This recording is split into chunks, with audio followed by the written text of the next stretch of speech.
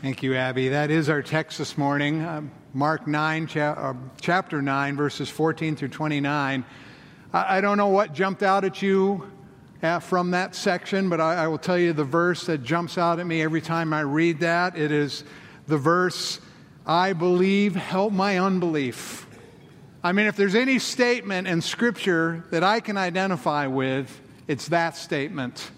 That seems to really encapsulate the struggle that we have as followers of Jesus in this world, facing the things that we face. That there is this measure of faith, but it seems inadequate. It seems it often fails. It's not enough. And we need the Lord to increase our faith, which is really a picture of what this text is teaching us this morning.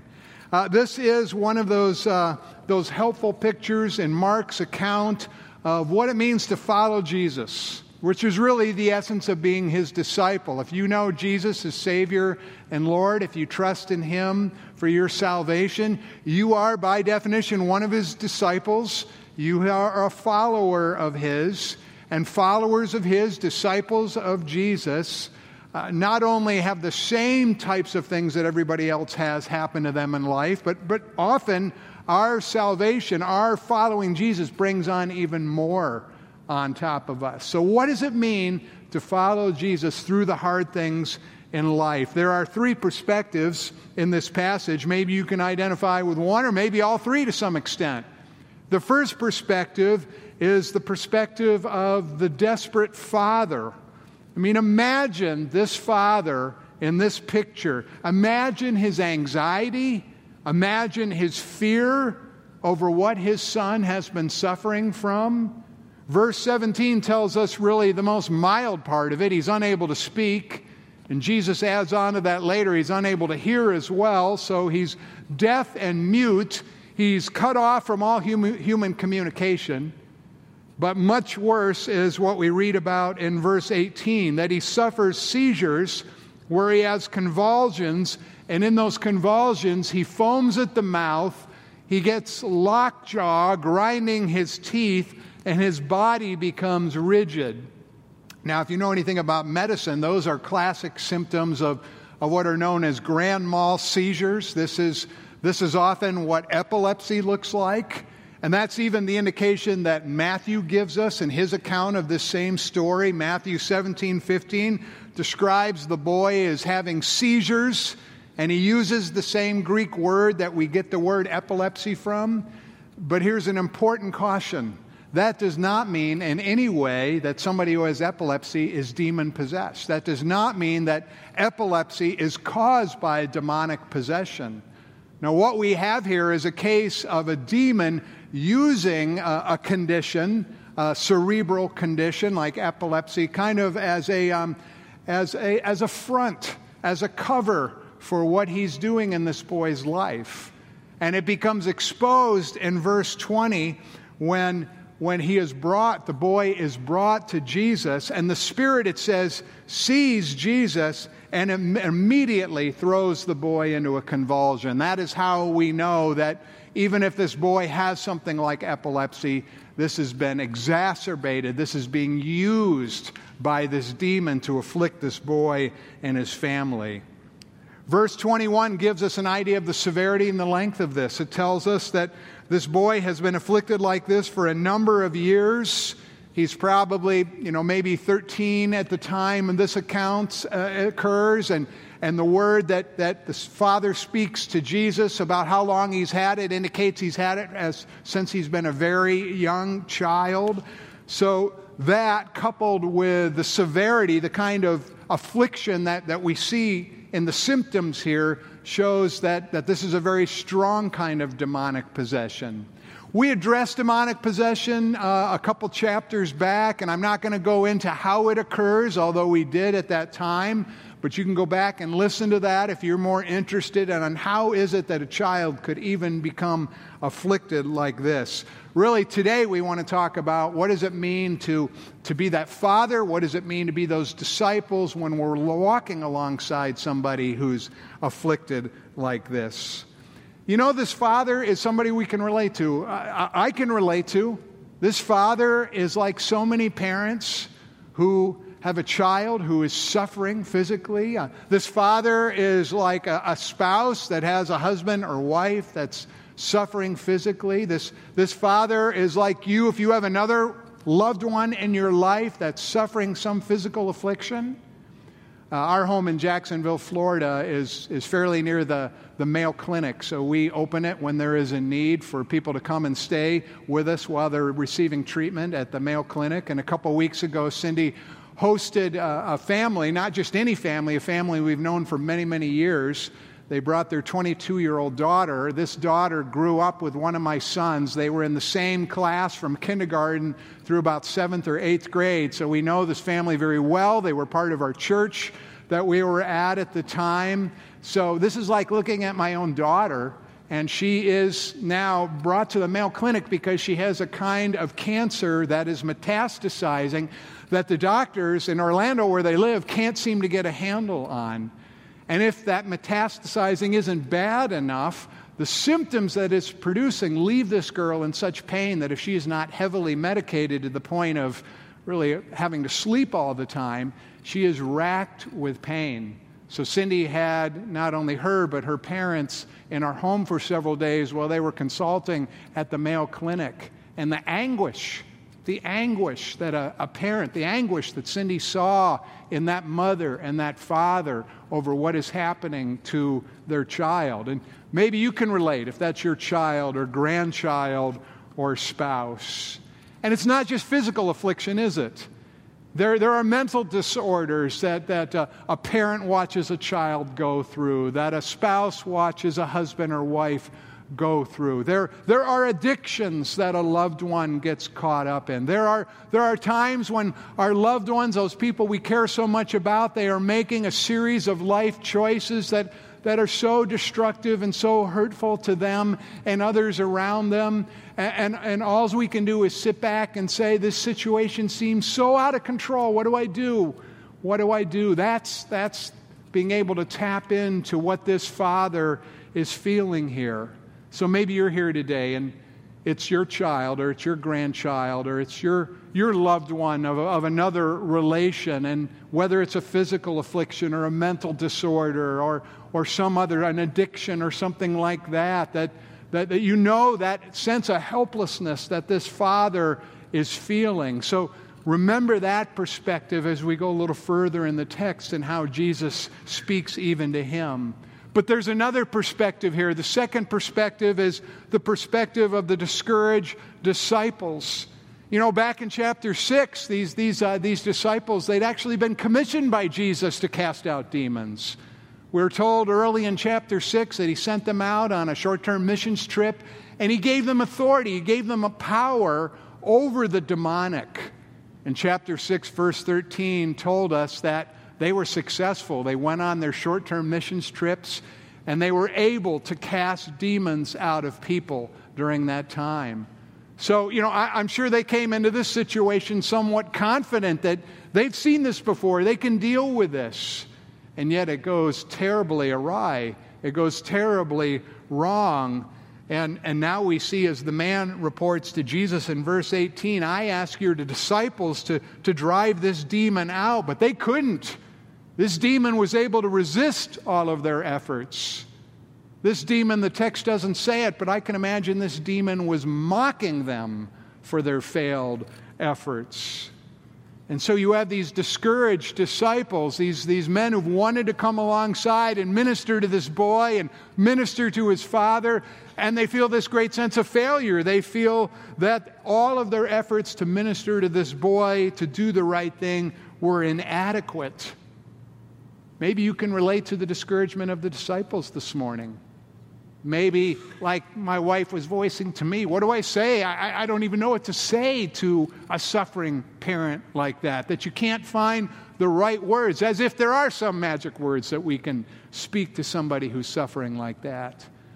Or maybe you're attempting to come alongside that son or daughter or grandson or granddaughter or spouse or other loved one, and your efforts fail. You hit a brick wall. They're not open to it, or the medical answers are all bad, or there doesn't seem to be a treatment option. And you become like these disciples. I've been trying to do the right thing, and it's just inadequate. I'm at the end of myself. I don't have any more resources to bring. I'm so discouraged. And then there's the third perspective, and the third perspective I call the derisive skeptics. And that's who surrounds this Father and the disciples. In verse 14, that there's a large crowd around them, and there are scribes, religious officials, who are disputing with the disciples. You know, here the scribes are, the religious leaders, the people who are supposed to care for somebody like this boy and his father. They don't seem to care at all about what is happening to him. They want to dispute with the disciples. What authority do you have to be able to say that you can cast out a demon? What power do you think you have, or that Jesus has, to be able to do this? In fact, Hendrickson, one of my favorite commentators on Mark, says that these scribes were probably filled with chortling, malicious glee over the inability of these disciples to cure this boy. They were, like we would call it, they were rubbing it in. They were disputing with the disciples over their very ability to even minister in any way. And then there's a crowd around this, and even the crowd, we get an indication. It's not a crowd who are there because they want to grow in their faith or they're adding faith to the situation. This is a crowd, you know, like you might find in the audience of a Jerry Springer show. This is the crowd that would form around an accident scene. They're interested in the drama. They're interested in the gore of it. This is an unbelieving crowd. So Jesus rebukes the scribes and he rebukes the crowd in verse 19. He calls them, "You are an unbelieving generation." The scribes are unbelieving because, again, they're there and they're hard-hearted about God and God's movement through Jesus. And their intent is to be quarrelsome, to make it more difficult for these disciples to minister to this family. And the crowd is unbelieving because they're fickle. The crowd is there just really for the show, just drawn like people are drawn to an accident scene. Really what we have here is a picture of what we saw in chapter 6 in Nazareth when Jesus was not able to do any mighty miracles because all the people in Nazareth refused to believe. That's that kind of crowd that we see here. And maybe you can identify, maybe not being part of that crowd, but you can identify with the effect of the crowd like that upon you. Maybe you're in the place of that father, and all you're hearing from the people around you, from the experts, from the culture around you, is doubtful, is scornful that you would actually believe that God could do something to save or to heal. Or maybe you hear from the crowd, from people who maybe are well-meaning, but they're not even thinking about what they're saying, and what they say just eviscerates what's little is left of your faith. Or maybe you've been in the place of these disciples, and you're the one coming alongside somebody who's in pain, trying to minister to them, and having your failures and inadequacies ridiculed and scorned by the unbelieving culture around you. I mean, that's what we live in. We live in the midst of an unbelieving generation. That's a description not just of Jesus' time, but of the culture that you and I live in. And so just to believe and to say and proclaim that we believe that, yes, Jesus still heals, Jesus still saves, Jesus still delivers, is met in so many ways with the scorn of the unbelieving culture around us. So what does Jesus teach us here about following him in the midst of the suffering in our lives, in the midst of suffering in the lives of those that we care about, that we love? Well, let me give you two streams. And the first stream is when you're the one in pain, when you're that father or mother, when you're that spouse of somebody in the hospital room, when you're that loved one of someone who's caught up in an addiction or in rehab. What does this passage have to say to you when you're in the place like this father is here, this father who's been bearing this painful burden for so long? I mean, can you imagine? You know, he hears, having lived with all this, he hears that, well, Jesus has cast demons out of other people, and so He grasps onto that last little bit of hope and faith that he has, that maybe if I seek out Jesus, my son can be delivered. And he travels to where he hears Jesus and his disciples are. And he arrives, and Jesus isn't there, because Jesus at the time that he arrived was probably coming down from the Mount of Transfiguration. But there's 9 of his disciples. And so this man, with that last little bit of hope, comes to his disciples. You're followers of Jesus. You've been with him. I've heard you've been used by him to do this. Can you help me? Can you help me? But when he asks the disciples to drive the demon out, again, verse 18, they can't. And now Jesus comes on the scene, and in verse 22, you can tell his hopes are shredded. You can tell his faith is eviscerated. There is maybe only a thread hanging there, and that's why he voices what he voices to Jesus. But if you can do anything, please have compassion on us. Please save us. Please deliver us. If you can do anything. He's struggling to believe that Jesus is even able to save. I mean, everything else has failed him, and now he's struggling with Jesus' ability, if you can do anything. But he's struggling as well with, even if Jesus is able, is Jesus willing? Does Jesus really care? That's that comment we see. Have compassion on us. Jesus, do you care? Maybe you've been in that place where in the midst of it, you are struggling on one hand with, Jesus, are you really able to heal this girl from her cancer? Are you really able to relieve the symptoms that are causing her so much pain? Are you able to do it? The medical experts don't know what to do. Maybe you're struggling with God's ability to step into a situation. But maybe you're struggling with God's willingness to do that. Have compassion on us. Jesus, do you care? Do you care what I'm suffering?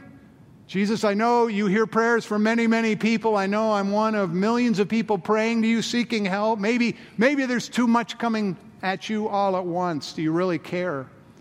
Or do you really care, Jesus? I know I haven't lived a very good life lately. I haven't really measured up. So maybe that's affecting your ability to step in, is you don't have full compassion because I'm not worthy enough. Which, by the way, goes against every truth that we've just sung in our worship this morning. But it's real. It's something that we are often tempted to feel, is it not?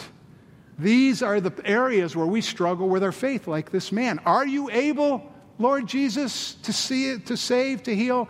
And are you willing? Do you care? Will you have compassion to heal and to save? And Jesus says to him in verse 23, if you can, he repeats his question back to him. If you can, everything is possible to him who believes, to the one who believes. If you can, Jesus seems to be saying, the question is not whether I'm able or whether I'm willing to save your son, to heal your son.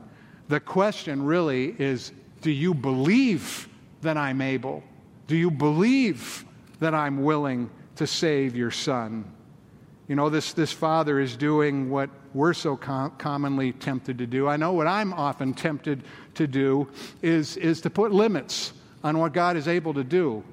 God, I don't want to get my hopes up that you will heal this person. I don't want to get my hopes up that you'll deliver this person from their addiction. And so I'm just going to lower my expectations because I've been disappointed too many times. And what are we doing there? We're putting God in a box. We're setting limits on what God can do. But it is what we do when we're in the midst of pain and we've been discouraged and we're hanging only at a thread of hope. We scale back our expectations of God and limit him. And Jesus' gentle rebuke, gentle correction, everything is possible to him who believes. Now, don't hear that in the wrong way. I mean, that has been abused, that phrase. That is not a statement of the power of positive thinking. And if you just think the right thoughts and believe strongly enough, everything that you want is going to happen. This is not some statement of the health and wealth prosperity gospel. That is not what Jesus is saying here. Jesus is saying, don't set any limits on what you think I am able to do or willing to do. Don't set limits, Jesus is saying, on my ability to heal. The doctors may say she can't be healed. The experts may say that he's never going to overcome his addiction. But that doesn't mean you need to set limits for me. We also set limits when again, we believe in some way or step back from the idea that God cares enough to step into the situation. Well, God, again, I know I haven't lived that good a life, so, maybe you're allowing this to happen to punish me a little bit. That is what he's warning against here. But we even set limits by expecting God to save or heal only in the specific ways that we want him to. I want him to heal this young woman right now. I want him to remove the cancer. I want him to do it in the time frame that I want, right now. But I set limits if I say that is the only way that you will step into this situation and save and heal. And not setting limits, believing in the way that Jesus calls us here is to say, Lord, here is what I want. I desire that she be healed. I desire that she be healed as quickly as possible. But I realize you see a much bigger situation, and you are working in her life spiritually as well as physically, and you are working in her parents' life and her family's life. And I know you have the big picture in mind, and so your definition, Lord, of how you may want to save and heal in this situation is different than mine, or maybe different than mine. So I don't want to set any limits on what you will do. I will voice what I want to you, Lord, in prayer, and I will believe everything is possible. Everything physically, everything mentally, everything psychologically, everything spiritually, if I believe that you can do this. If I believe that you are willing to do this. 24, immediately the father of the boy cried out. I love this statement. I do believe, help my unbelief. He's not like the people of Nazareth who refuse to believe. He comes and he does what we all need to do. He acknowledges, Lord, I struggle with doubt. I struggle to believe. I have the mustard seed of faith, of belief, but I need you to grow it. I can't produce enough faith in myself. I can't generate the kind of faith in me that is going to give me the confidence that this is all going to be taken care of. And the truth that this passage teaches us here is we can't generate faith in ourselves. We don't generate faith in ourselves. True faith is a gift of God. True faith is generated by Jesus, and it's sustained by Jesus, and it's increased and grown by Jesus as he works in us by the power of the Holy Spirit. And so like this father, we don't trust in our ability to believe. We don't trust in our ability to generate the confidence that we can come across like, I got this, God's got this. We come to him humble. We come to him broken. We come to him in our inadequacy. We come to him in the midst of our pain. We offer only our empty hands to God, and we ask him to fill them. Lord, I have a mustard seed of faith. I have a thread of faith. Take that little mustard seed and make it grow, make it increase. Give me the faith that I need to believe that you are able and that you are willing and that you are at work in this situation. True faith is always aware of how small and how inadequate it is. And our confidence can never be in our ability to believe. Our confidence can only be in God and Christ's ability to give us the faith that we need to hang on, and in God's ability to accomplish his will. Well, one last stream, just very briefly. What if you're not in the place of that father? What if you're not the actual one in pain, but you're the one coming alongside? What if you are the one ministering to the one in pain, like the disciples here? I mean, you can see it in verse 28. Discouraged from their failure, the disciples asked Jesus, why couldn't we drive it out? And implied in their question is a wrong assumption. Jesus, what's the formula? Did we not pray right? I went to a very helpful seminar, actually, a number of years back called Power Encounter, and it was on the reality of the demonic and what to do, You know, how God can use us in situations of when somebody is afflicted or even possessed by the demons. But an error that I picked up, not from the teaching, just from my own conclusions like the disciples, is if I just learn the right formula, let me write down that prayer. What are the words I'm supposed to say? That's almost what they're asking here for. Jesus, what's the procedure? Jesus, what did we mess up that we got right back in chapter 6? Tell us how to do it so we have the procedure down, so that we have the technique that we need to be able to do this. And when we succumb to that same temptation as the disciples, that it's about a technique to learn, it's about a formula to recite, it's about praying in the right way with certain words, you know, what are we doing? It's actually an evidence of unbelief, because we're backing away from our belief that Jesus is able and willing. We're putting the belief in our ability to know and utilize the technique or the formula. And notice that Jesus does not give them a formula of what to say and how to pray. Verse 29, all he says is, this kind can come out by nothing by prayer. He doesn't pray. There's no evidence in Mark here that he uttered a prayer before he cast this demon out. He doesn't give them a model. You prayed wrong, pray in this way, and it'll work.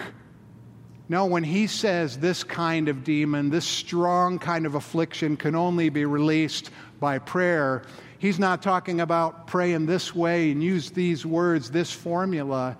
He's talking about a lifestyle of prayer. He's talking about a man or woman who prayer is such a part of their life that every situation they encounter, they are already walking in the Spirit in such a way that God can use them.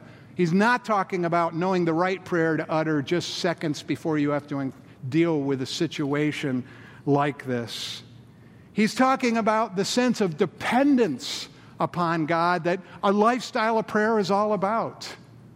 My prayer mentor, Daniel Henderson, is known for saying this: prayerlessness, not praying, prayerlessness is my expression of independence from God.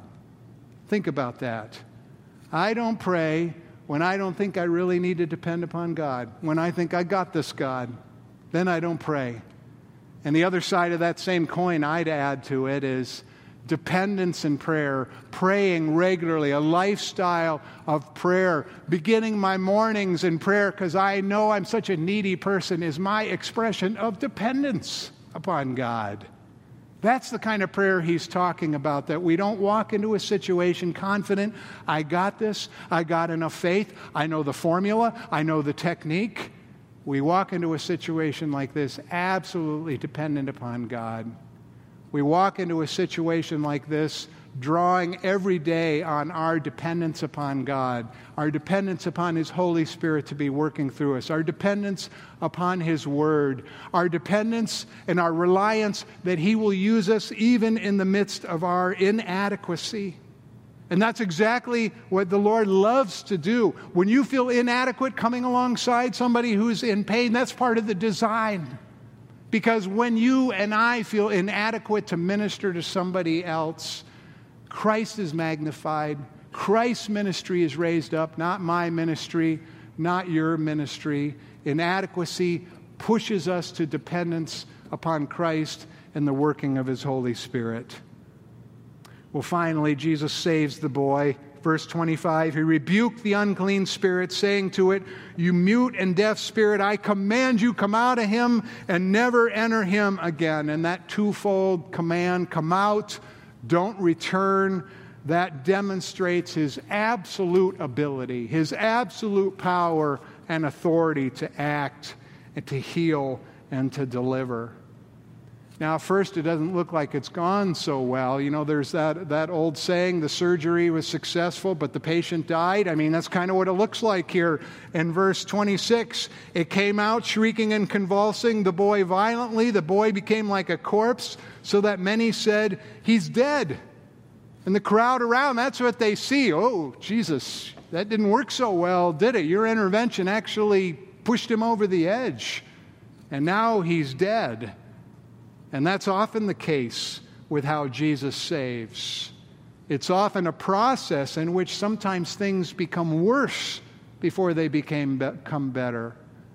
I got an email from an old friend, a pastor now in Portland, who about 15 years ago, when I knew him, he was not a follower of Jesus, although I'd been witnessing to him. He was caught up in alcohol addiction and drug addiction, and while he made some faltering steps towards embracing Jesus as Savior, he then backslid, or I'm not sure if he was in the kingdom yet, but months later, he was in a prison cell. He was in a prison cell, and he was going through withdrawal from his addictions, and he wrote me to remind me of how low he had to get, that really it had to get worse before it got better. And out of that, Jesus has miraculously saved him and is now using him in a mighty way, ministering in Portland. It often has to get worse before it gets better. That's not always the rule, but often that's the case when Jesus intervenes. So even at this point, there's a test of faith for this poor father. Will you trust the word and the promise of Jesus, even in the face of what you're seeing, even in the face of what scares you so much? Your son looks like he's dead. But Jesus, verse 27, takes the boy by the hand and raises him up, and the boy stands up. And don't miss this resurrection language here. It's very intentional on the part of Mark. That word raised, that's the same word that Mark uses over and over to talk about how Jesus was raised from the dead. And really, I think that's the intent, God's intent. This is not only a real miracle, real deliverance that happened, but this is a picture of what Jesus does spiritually. This is a picture, first of all, of Jesus' own resurrection, being raised from the dead to new life. But this is a picture of what he does to you and me when we turn to him in repentance and faith. Just as he raises this boy from what looks like death and frees him from demonic possession and dominion to live a new life, he does that for you and me. He raises us out of the hold that Satan has on us. He raises us to new life. He resurrects us. And that's what he's done in my life. He's raised me. How about you? Have you turned to Christ in repentance and faith and experienced this? Him delivering you like he delivered this boy out of really Satan's possession, because that's what we all are before we're saved. We're in the dominion of the devil, and he rescues us out of this just as he rescued this boy here. He raised me. I hope he raised you. It reminds me of the old hymn by Charles Gabriel. In loving kindness, Jesus came, my soul in mercy to reclaim. And from the depths of sin and shame, through grace, he lifted me. He raised me, in other words. From sinking sand, he lifted me. With tender hand, he lifted me from shades of night to plains of light. Oh, praise his name. He lifted me. Has he lifted you? Has he raised you? Have you turned to him from the dominion of darkness? Has he resurrected you? Has he saved you? This is not just about how he comes alongside people in pain, how he enables us to be used by him in our inadequacy to minister to people in pain. This is as well a picture of what he does for you and me through the gospel. Do you know the gospel? Let's pray. Thank you, Jesus, for this powerful picture of what you do through the gospel. That you go into the prison that Satan has us in, whether we recognize it or not, and you free us, you deliver us, and you take us from that old self, dead in sin, and you raise us up, and you lift us up in resurrected life. Resurrected life now through the Holy Spirit living in us, resurrected life in eternity as our glorified soul is rejoined with our glorified body. Thank you as well, Lord, for the picture of ability and compassion that you have to come alongside us in the midst of our pain. And I pray for any of my brothers and sisters here this morning who are there in some way or another. Maybe it is a son or daughter. Maybe it is a spouse. Maybe it is a grandson or granddaughter, or maybe it is some other loved one that, whether it's a physical affliction or a mental disorder or some kind of chemical addiction or lifestyle choices that are so destructive, Lord, they're like this father, and they're crying out to you to rescue them, to take the little mustard seed of their faith and increase their faith. And I pray that's what you do as they come to you, as we come to you, Lord, saying, I believe, help my unbelief. Increase our faith. Give us the ability to believe, that we would see you move with power, that we would see you act and save and deliver and heal. We pray this in your holy name. Amen.